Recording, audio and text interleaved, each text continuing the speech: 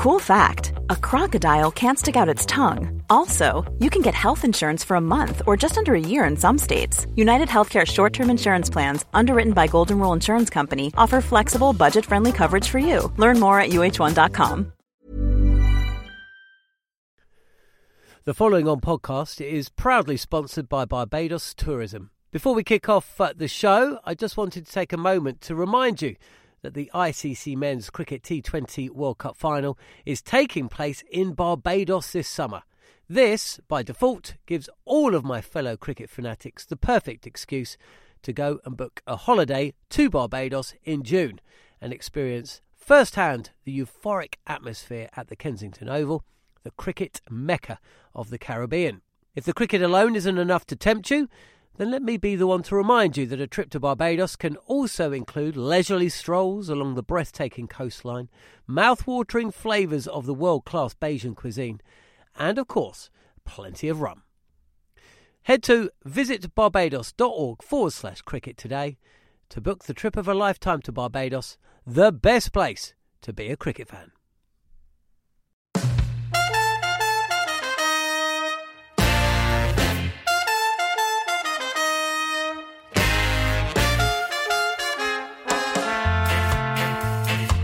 Hello, welcome to Following On County Cricketer.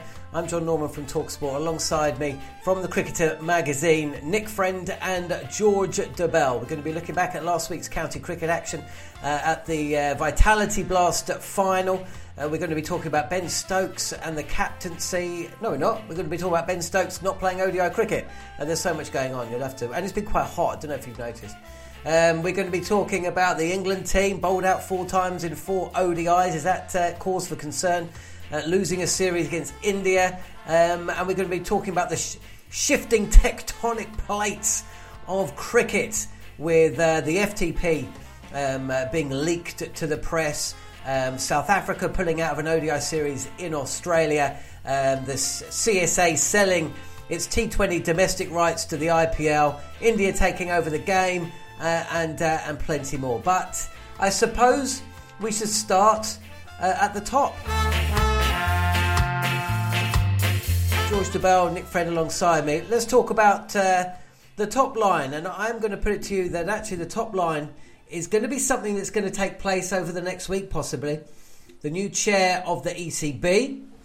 And it comes at a time that the ECB announced an extension to its contract with Sky Sports. So Sky Sports will be the sole provider of cricket in this country in terms of the home stuff for an additional 3 years. I think that takes it up to 2027, 28. Either way, well, let's look at it, because if I was to put it to you that it might be... Well, we spoke quite a lot last week about the benefits possibly of splitting things up from a broadcast perspective. That obviously hasn't happened, but... Can you tell us a little bit more about the new deal with Sky Sports and how essentially it's going to be played out within the counties and the tie-up with the ECB? I was very surprised it was announced, because there are some significant holes in that. And you would have thought that the new chair and chief exec might want to do things their own way. They might want to take a fresh look at things. And it strikes me as a bit of a fait accompli before they start, particularly as they could start within weeks. So that was strange. One of the things that jumped out at me is there's no distribution deal for the counties at present, while people seem to be presuming that there's a continuation of the agreement whereby the counties are paid £1.3 million each for agreeing not to be involved in the 100. That has not been agreed. It has not. There is no such deal going forward. And there might be the mother of all rows over that, because the ECB finances have something like a £50 million hole caused by inflation. And somewhere they're going to have to make £50 million pounds worth of savings.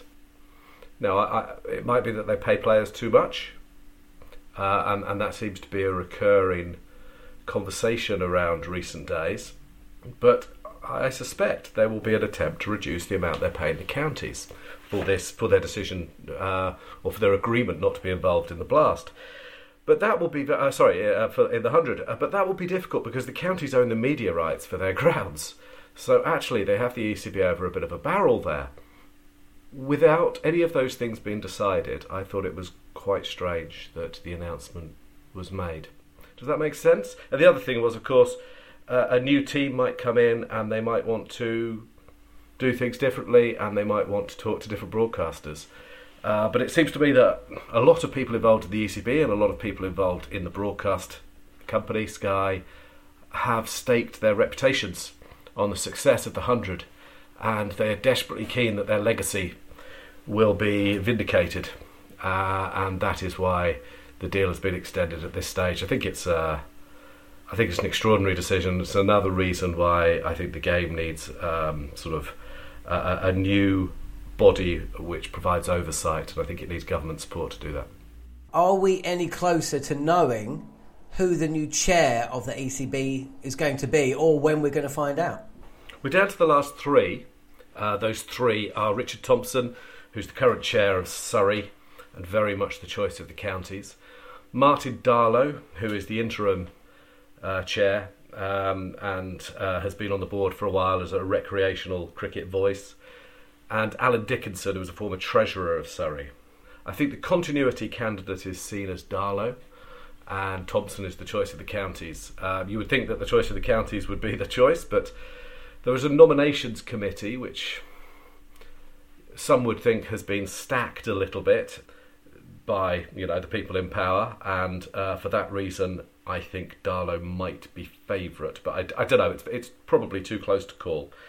The counties don't want continuity. They really don't. They want to shake it up. And I don't think they'd be happy with Darlow.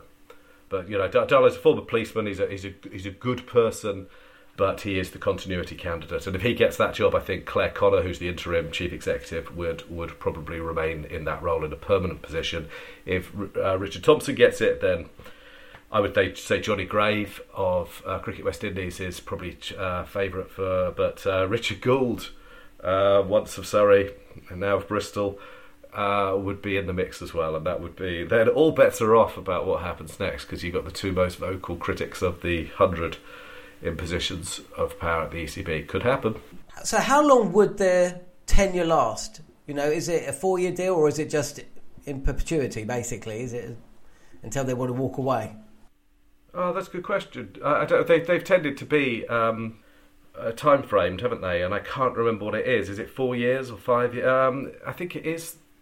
They changed it for Colin Graves, didn't they? And I can't remember. Sorry, off the top of my head. Well, it will be something around 4 years. It would appear from the outside looking in that, considering over Tom Harrison's tenure, and if we just take the last few years, because he was at the top for quite some time, the ECB have had to let 60 plus employees go.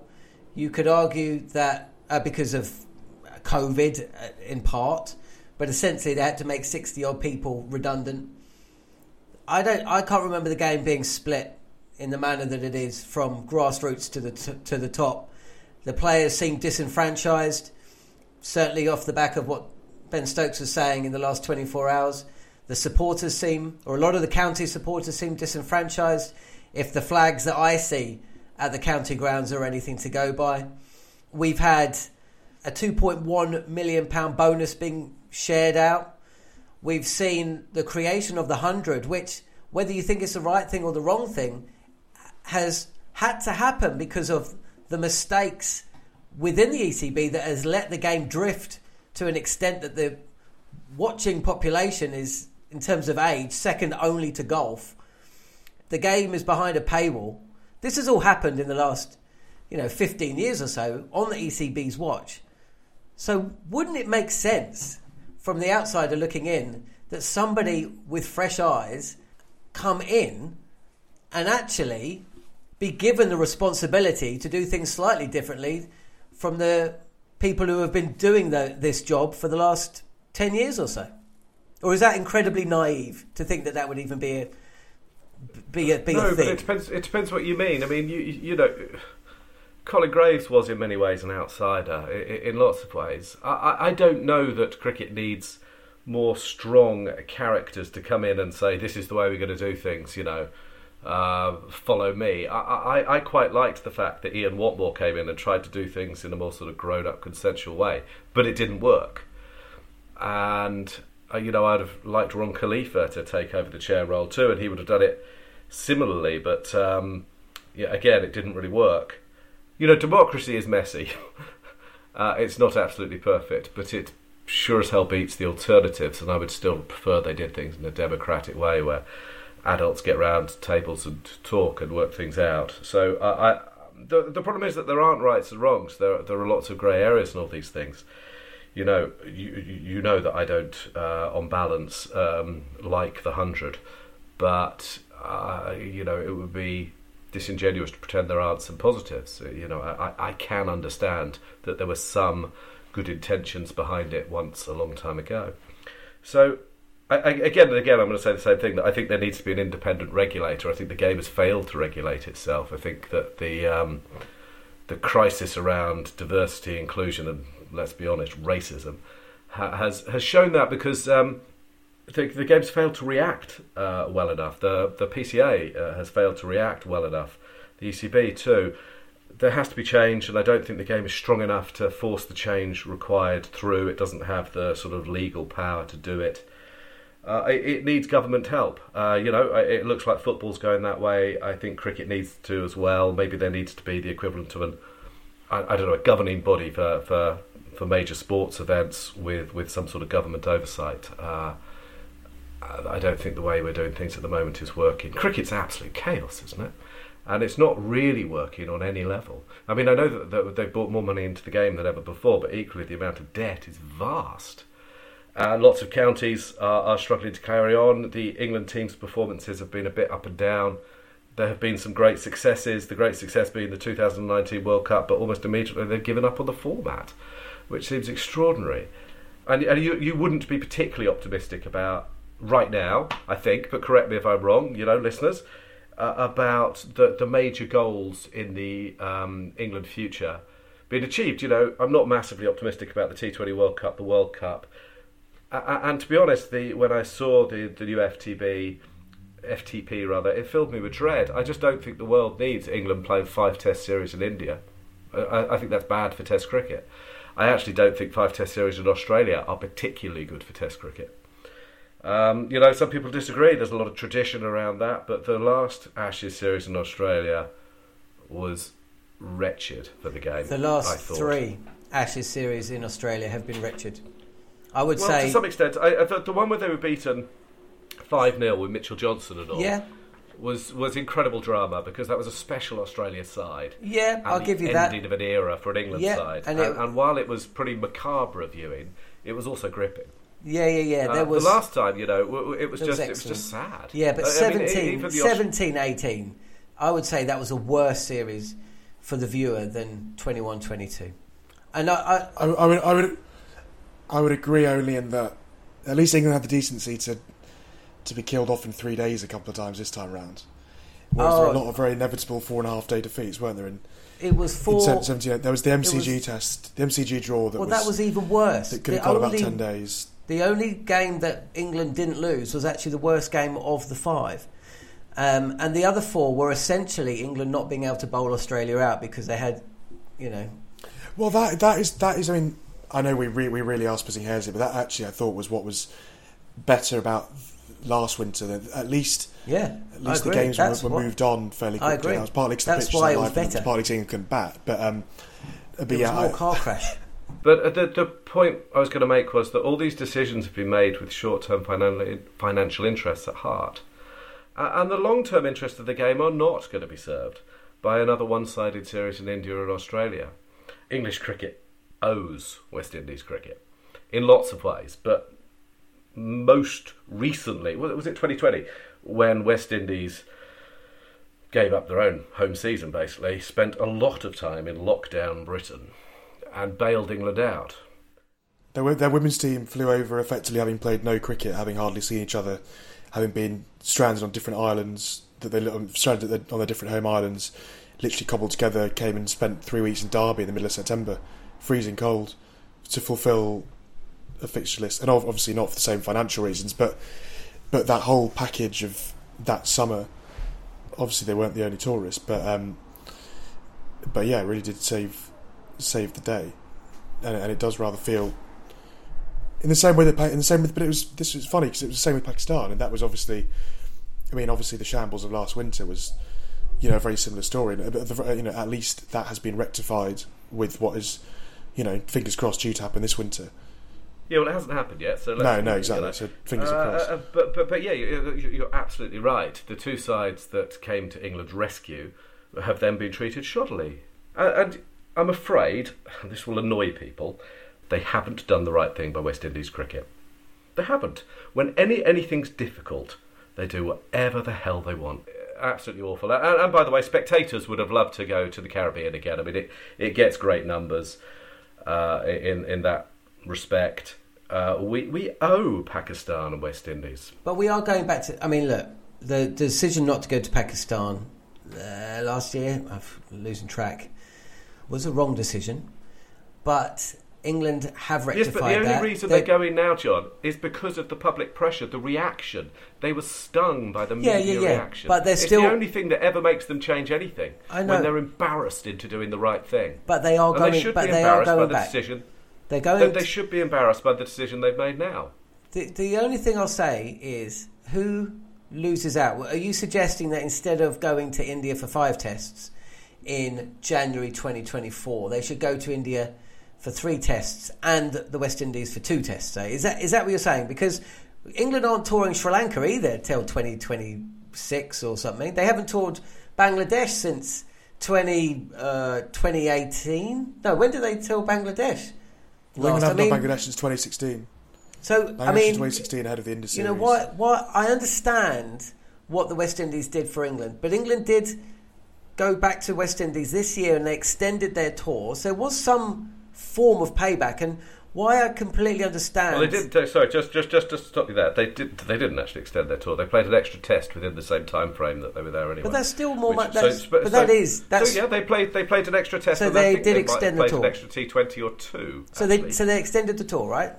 That's another island that they visit. Okay, by adding another test, that means that there's more tourism money, right? But we're splitting hairs slightly. The point I'm trying to make is that I understand the headline behind England not going to the West Indies, but England aren't going to Sri Lanka and they're not going to Bangladesh till 2027, which that would be a gap of they're going for an ODI series, aren't they, at the start of next year? But what about those countries? They deserve a bit of love, don't they? Yes, they do. And English cricket has a responsibility. English cricket in particular has a responsibility, and that is why it is so disappointing that these, as I said right at the start, 5 test tours have been planned with great regularity. I don't think they work. I don't think they're for the long-term interest of the game.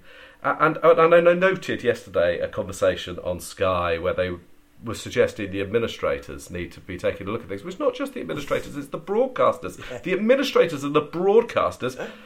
That was the they're shacked up together at an incredibly close relationship. It's too bloody close. It's too close. You're not getting journalism anymore. You're getting propaganda.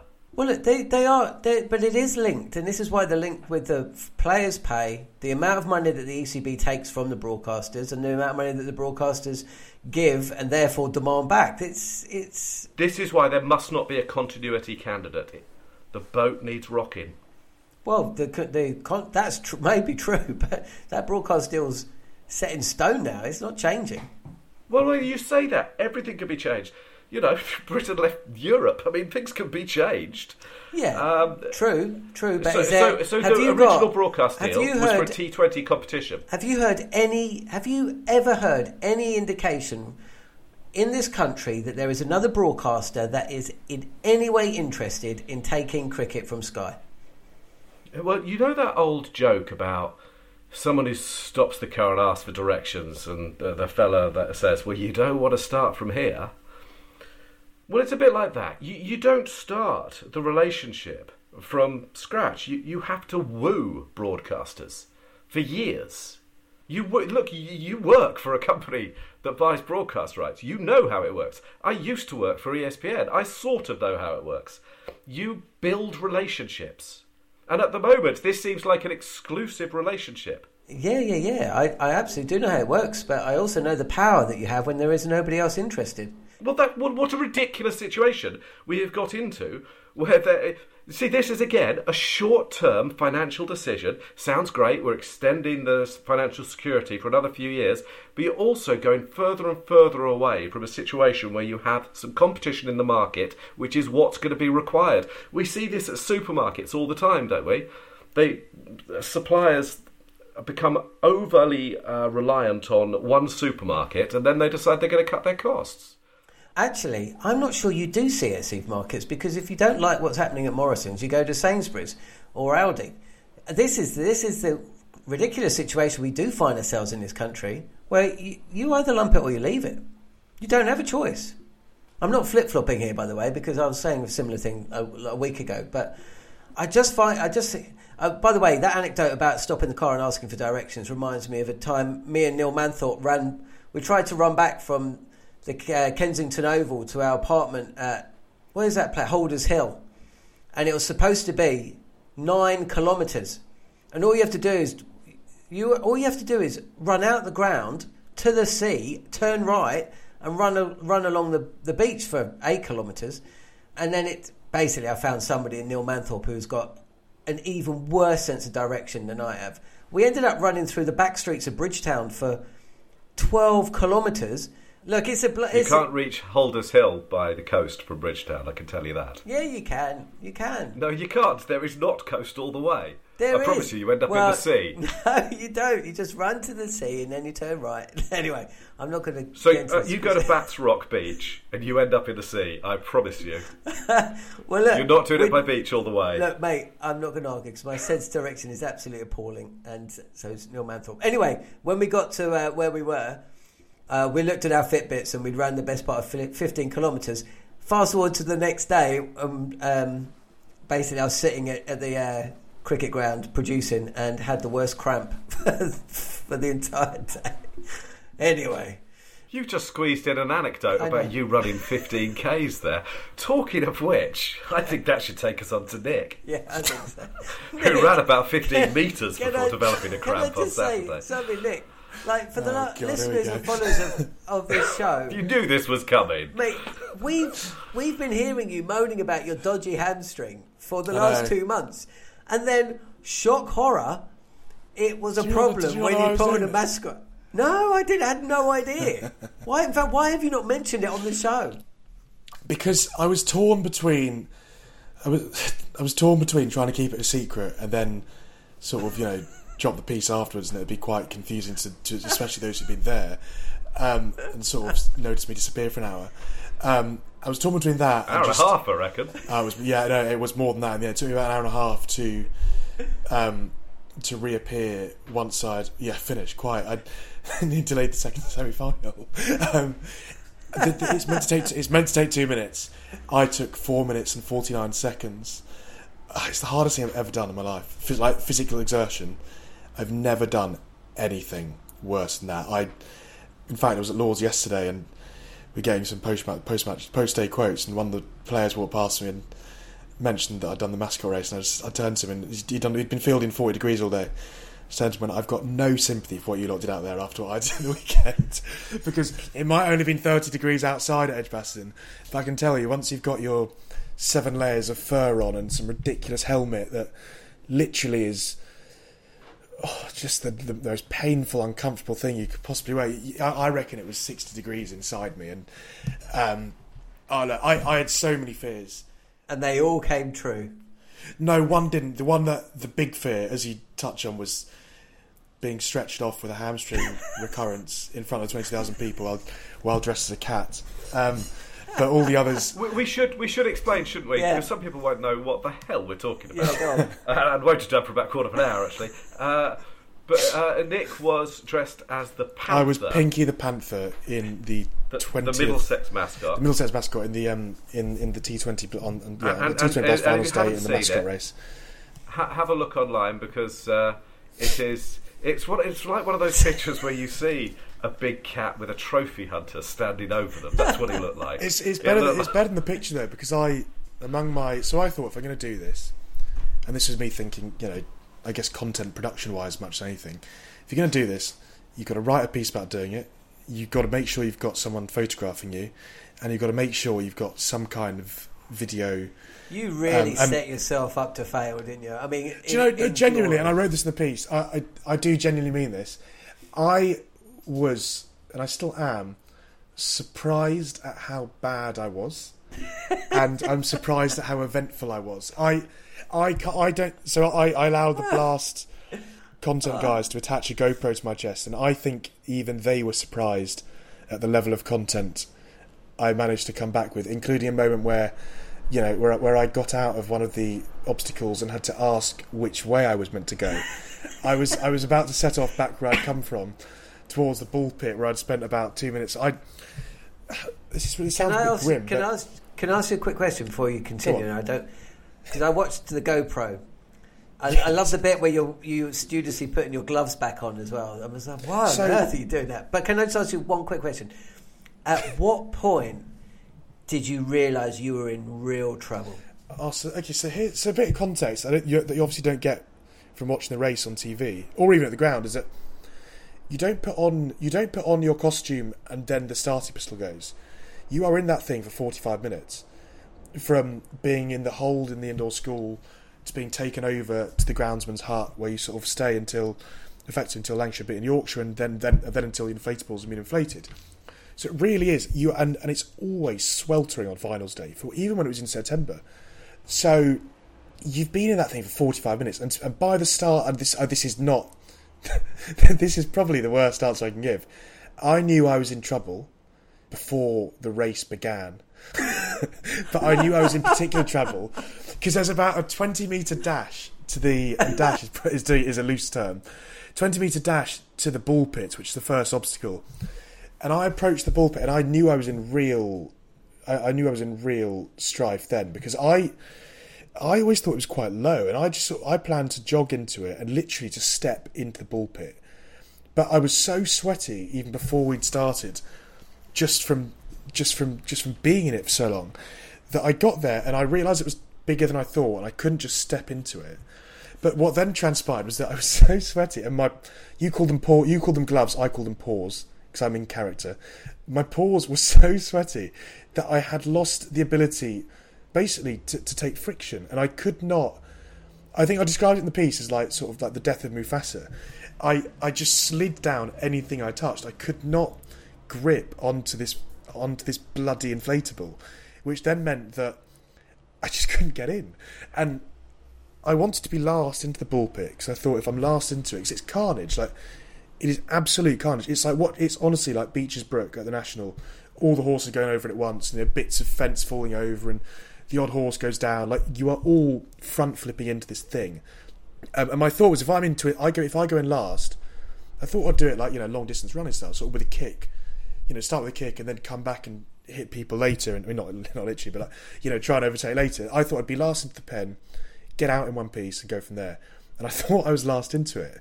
But then I got absolutely walloped by a member of Essex's comms team, who was in Essex. He was in Eddie the Eagle, which is their mascot. So I got absolutely thumped in the head by that. I genuinely concussed from that point onwards, so I couldn't get into it, but then I also couldn't get out. So I was stuck in this pen, and all I could hear, I don't know how professional athletes do it, because all I could hear was the laughter of the crowd. Literally the only thing my brain would allow me to get was this laughter. And I know there are 20 of us, or 24 of us, but I also know that they were laughing at me, and that like my head had fallen off. I then tried to carry my head out of the pit, but my paws were so sweaty that I dropped the head. So I'm running around, and this was my big realistic fear, you know, beyond the hamstring, was that I would be unmasked, and not because it would ruin the piece, just because there are 20,000 people there. And I hate the idea of that happening. But I'm running around with my head in my hands.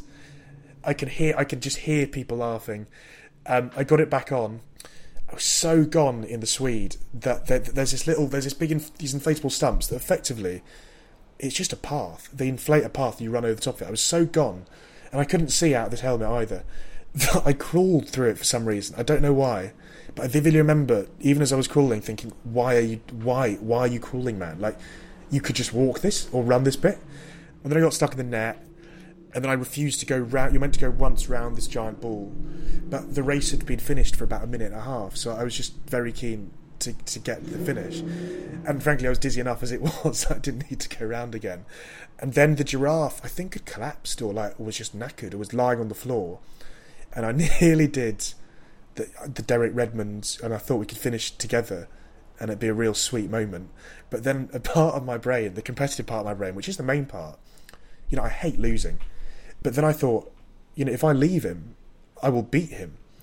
So I left him, and then I got stuck at this thing because, once again, I just could not haul myself over with my sweat. And while I was struggling to haul myself over, the giraffe, who, as I said, only a few seconds earlier I thought was down for the count, ran past me and leapt over the thing that I couldn't climb past. And so I finished last, and then immediately my focus just turned to knowing that you were going to have to return to this press box that has a great view of that race, and that I knew was watching, because I'd given it the big un when I was down, before the race, waving at them. I did the Usain Bolt thing, proper punch in the air. I sort of, when goalkeepers whack their gloves together, it's not quite a clap, it's just a thud of gloves. I was doing that, trying to pretend to psych myself up for the camera that was attached to me. The whole thing was extreme. I never wanted to do it, is what I should say. I just wanted to have done it, if that makes sense. No one wants to skydive, do they? They just want to say they've skydived. No one wants to fall out of a plane. So you've retired, have you? Is that it? Is that the end of the pink? Not for all the money in the world. I don't think would I go back and do that again. I don't know why. I've got nothing left to gain. I'd love to beat someone. Was there camaraderie between you and the other competitors, or was it?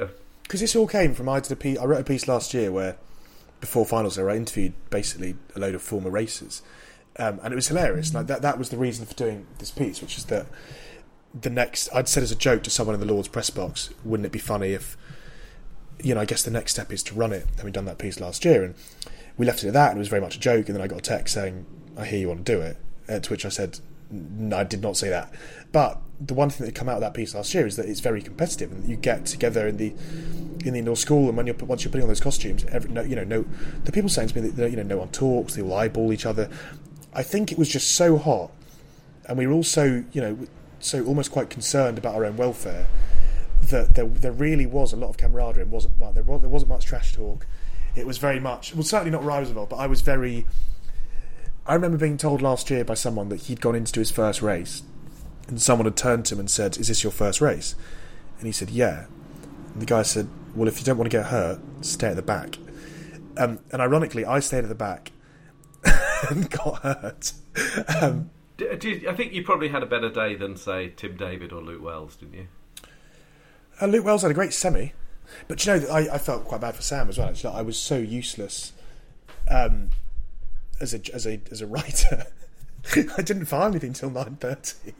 It took far more out of me than I expected it to. Everything just. Hey, I'm Ryan Reynolds. At Mint Mobile, we like to do the opposite of what Big Wireless does. They charge you a lot. We charge you a little. So naturally, when they announced they'd be raising their prices due to inflation, we decided to deflate our prices due to not hating you. That's right. We're cutting the price of Mint Unlimited from $30 a month to just $15 a month. Give it a try at mintmobile.com/switch. $45 up front for 3 months plus taxes and fees. Promo rate for new customers for limited time. Unlimited more than 40 gigabytes per month. Slows full terms at mintmobile.com. Hey, it's Danny Pellegrino from Everything Iconic. Ready to upgrade your style game without blowing your budget? Check out Quince. They've got all the good stuff, shirts and polos, activewear, and fine leather goods, all at 50 to 80% less than other high-end brands. And the best part? They're all about safe, ethical, and responsible manufacturing. Get that luxury vibe without the luxury price tag. Hit up quince.com/upgrade for free shipping and 365-day returns on your next order. That's quince.com/upgrade. The following on podcast is proudly sponsored by Barbados Tourism. If your passion for travel is on par with your passion for cricket, then I have some excellent news. The ICC Men's Cricket T20 World Cup Final is being hosted in Barbados this June, which makes it the perfect destination for your summer holidays this year. To make the most of your trip, you can also experience 8 matches from the series in Barbados, including England against Scotland and England against Australia. In under a month's time, you could be spending your days exploring the vibrant streets of Bridgetown, drinking rum in the sunshine and experiencing exotic Bajan delicacies. In the culinary capital of the Caribbean, there truly is something for everyone. There's no need to wait a second longer. Head to visitbarbados.org/cricket today to book the trip of a lifetime to Barbados. Truly the best place to be a cricket fan. But the final was some game. I feel like every time we leave finals day, we leave having had a dispute over the regulations of some description. Remember last year it was a bit of a one-sided final, but there was that catch between the two Kent players that was given a 6 because they dived into each other, and the one that didn't have the ball in his hands was touching the rope, and the one who did have the ball in his hands was touching the player who didn't have the ball in his hands. Do you remember that? That was so. There was a big MCC. Then the next day the MCC have to get their blog out and remind us of the regs, and obviously this year we had that dispute over the buys and the dead ball situation. Yeah, I thought it was a bit of a nonsense dispute. Yeah, likewise. I thought it was Trumpian.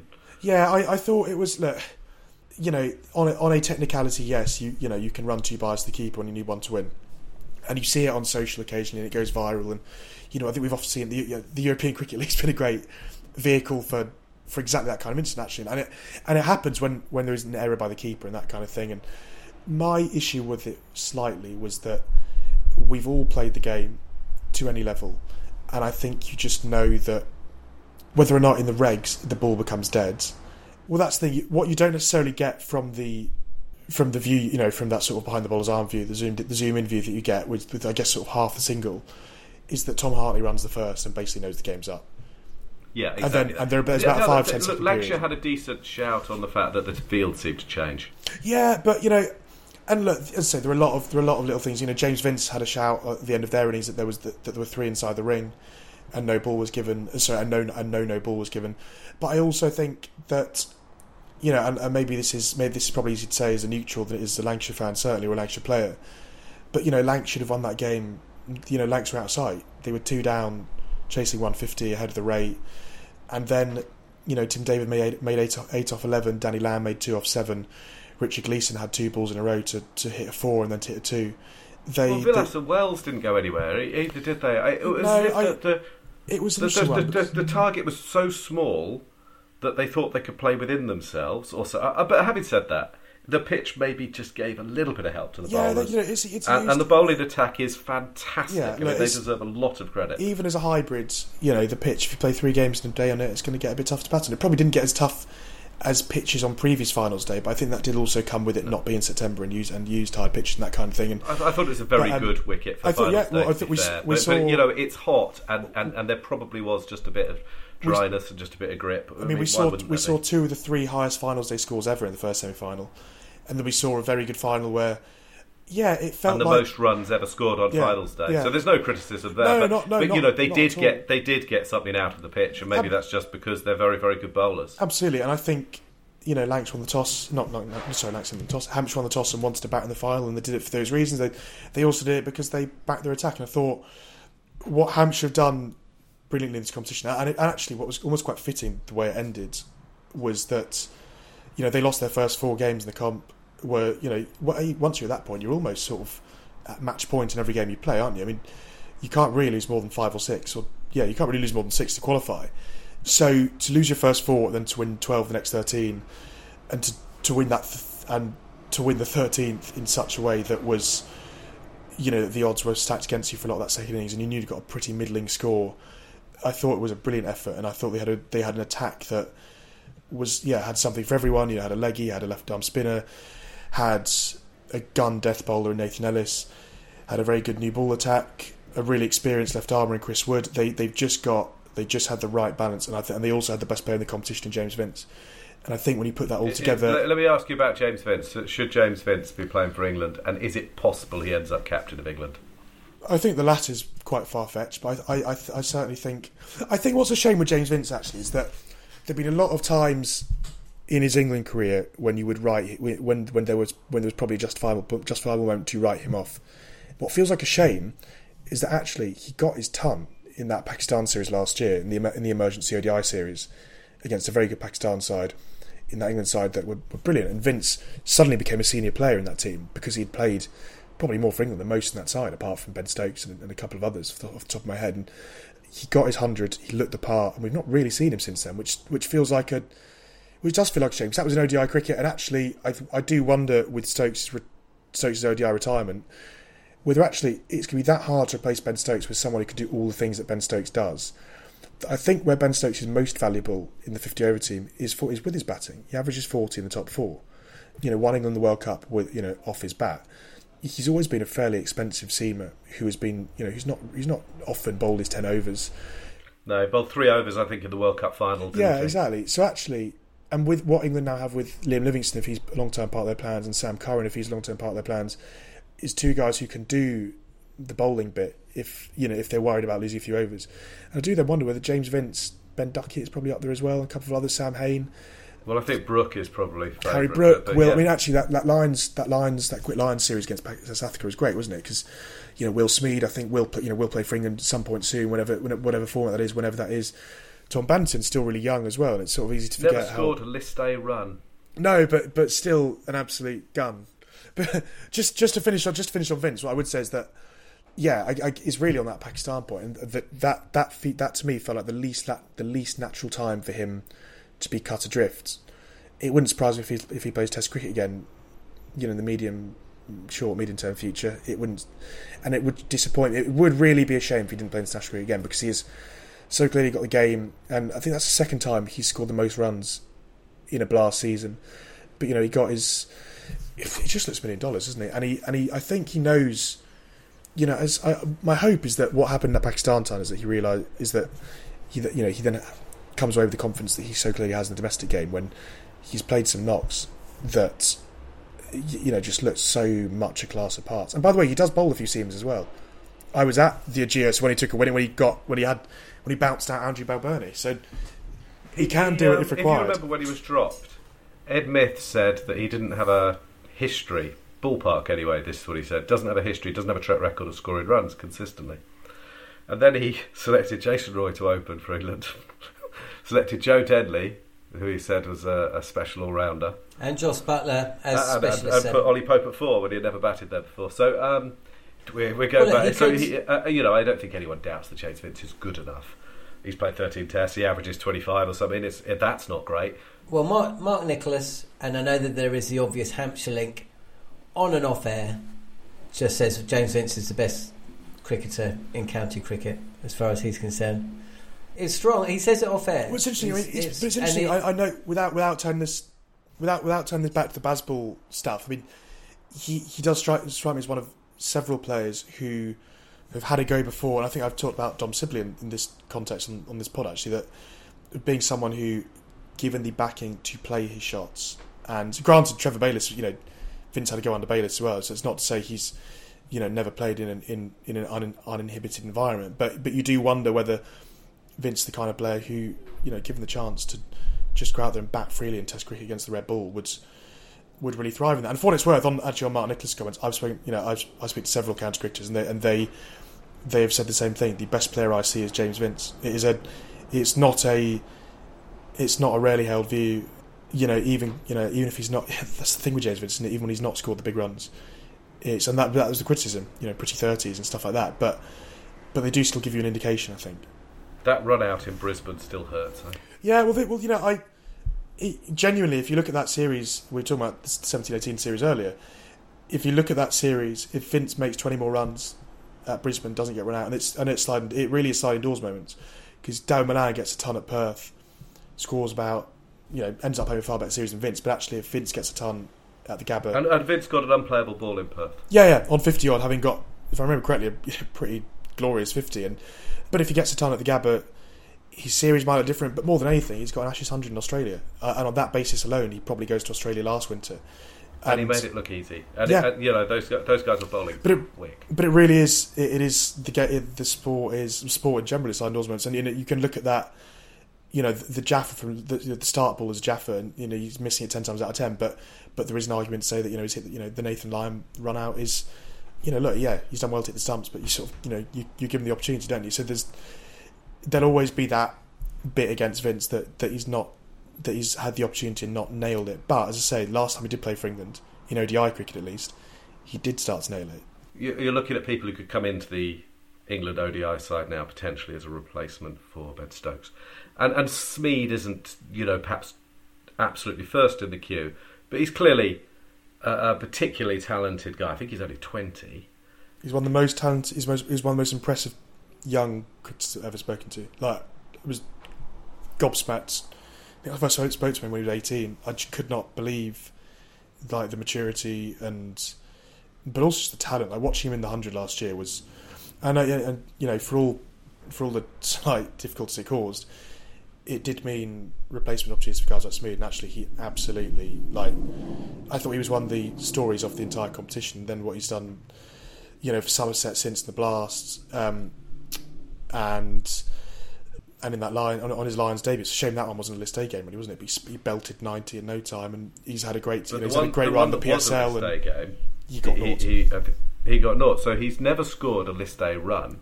But weirdly, has I think he's got 4 T20 90s without a ton, which is. But yeah, but you I know different games, of course, but you know, you don't pick Mo Farah for the 100-metre team, you know, or for the mascot. I mean, they are very different. The whole of county cricket was changed in. I don't remember. I want to say 14, maybe 13, because the ECB said it was terribly important that county cricket replicated international cricket. What happened to that? I mean, there must be differences between. There are whole sections of play in 50-over cricket which are wildly different from T20 cricket. I know that there are some skills which replicate. Of course there are. Of course the aggression and a scope of what a batter can do has been increased by T20, but there are whole sections of play which are unique to 50-over cricket. And we are going to have to pick people for the England side now who may never have played 50-over cricket. And actually, Matthew Potts was picked yesterday. He had played one List A game before yesterday in 38 months. It's nonsense. There's no way that you are giving England the best chance when this is happening. They've given up on a format. I've said him.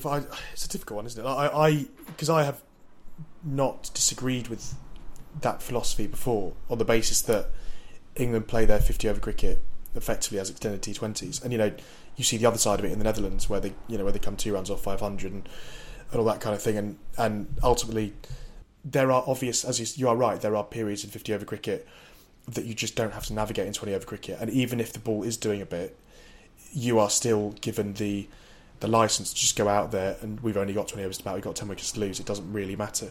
You know, if someone comes off, then we'll win the game, that kind of thing. And I completely see it. That is, you know, where England are very lucky right now is that their guy in that position is Joe Root, and Joe Root can navigate that passage of play.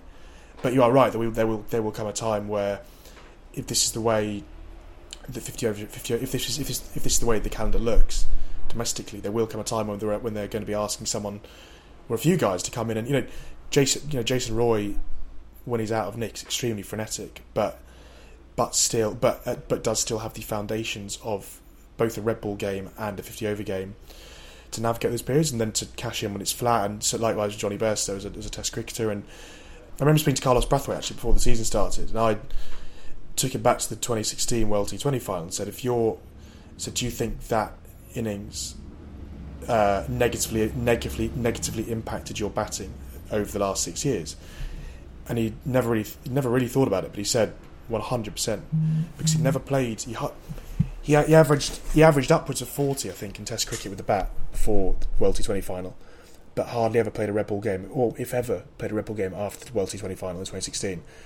He said actually, because he became this sought after T20 player, but the upshot of that was that he said that he completely lost the foundations of his game, and he said that actually it's only in the last couple of years where he felt like he started to get his batting back, because he took time out of the game and just hit balls, hit red balls, hit white balls, just went and netted and hit balls, because he'd lost the foundations through playing the longer formats.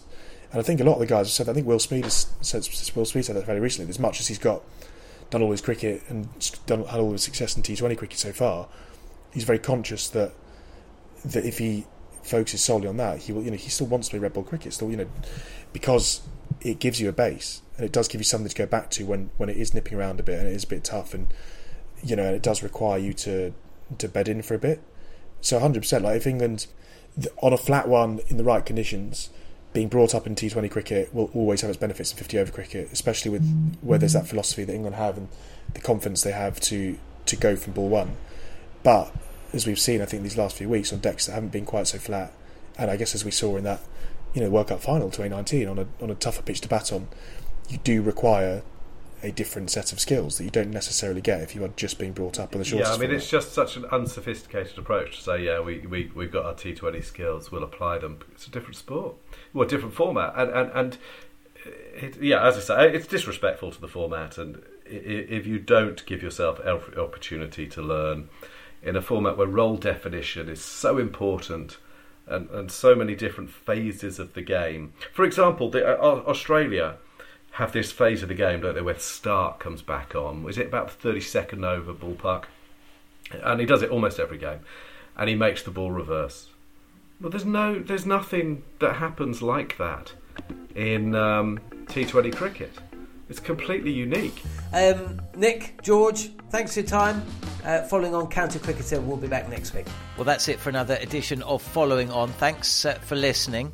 And if you ever have any ideas for guests or have questions for the likes of Steve Harmison or Neil Manthorpe, feel free to tweet me at Fulham John or via at cricket_TS. And either I or one of the team will make sure that your questions are read out on the show at the earliest convenience. Also, please take the time to leave a review. And if you're already a subscriber, then tell your mates to do the same. And if you want more content from the likes of Steve Harmison, then head over to his YouTube channel and tell him I sent you. Thanks for listening to Following On.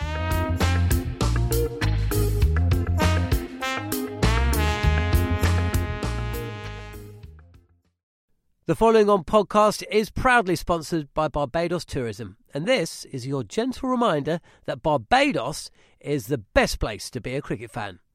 With 8 matches from the ICC Men's T20 Cricket World Cup Series taking place in Barbados this summer, including the final, you can experience the summer of a lifetime by booking today. Aside from immersing in world-class cricket in the sunshine, Barbados is the dream destination for all travel enthusiasts. It is where adventure meets paradise, the culinary capital of the Caribbean, and better still, the birthplace of rum. If you're keen to unite with cricket fans across the globe for what is set to be an unforgettable summer, then head to visitbarbados.org/cricket today. Mom deserves the best, and there's no better place to shop for Mother's Day than Whole Foods Market. They're your destination for unbeatable savings, from premium gifts to show-stopping flowers and irresistible desserts. Start by saving 33% with Prime on all body care and candles. Then get a 15-stem bunch of tulips for just $9.99 each with Prime. Round out Mom's menu with festive rosé, irresistible berry chantilly cake, and more special treats. Come celebrate Mother's Day at Whole Foods Market.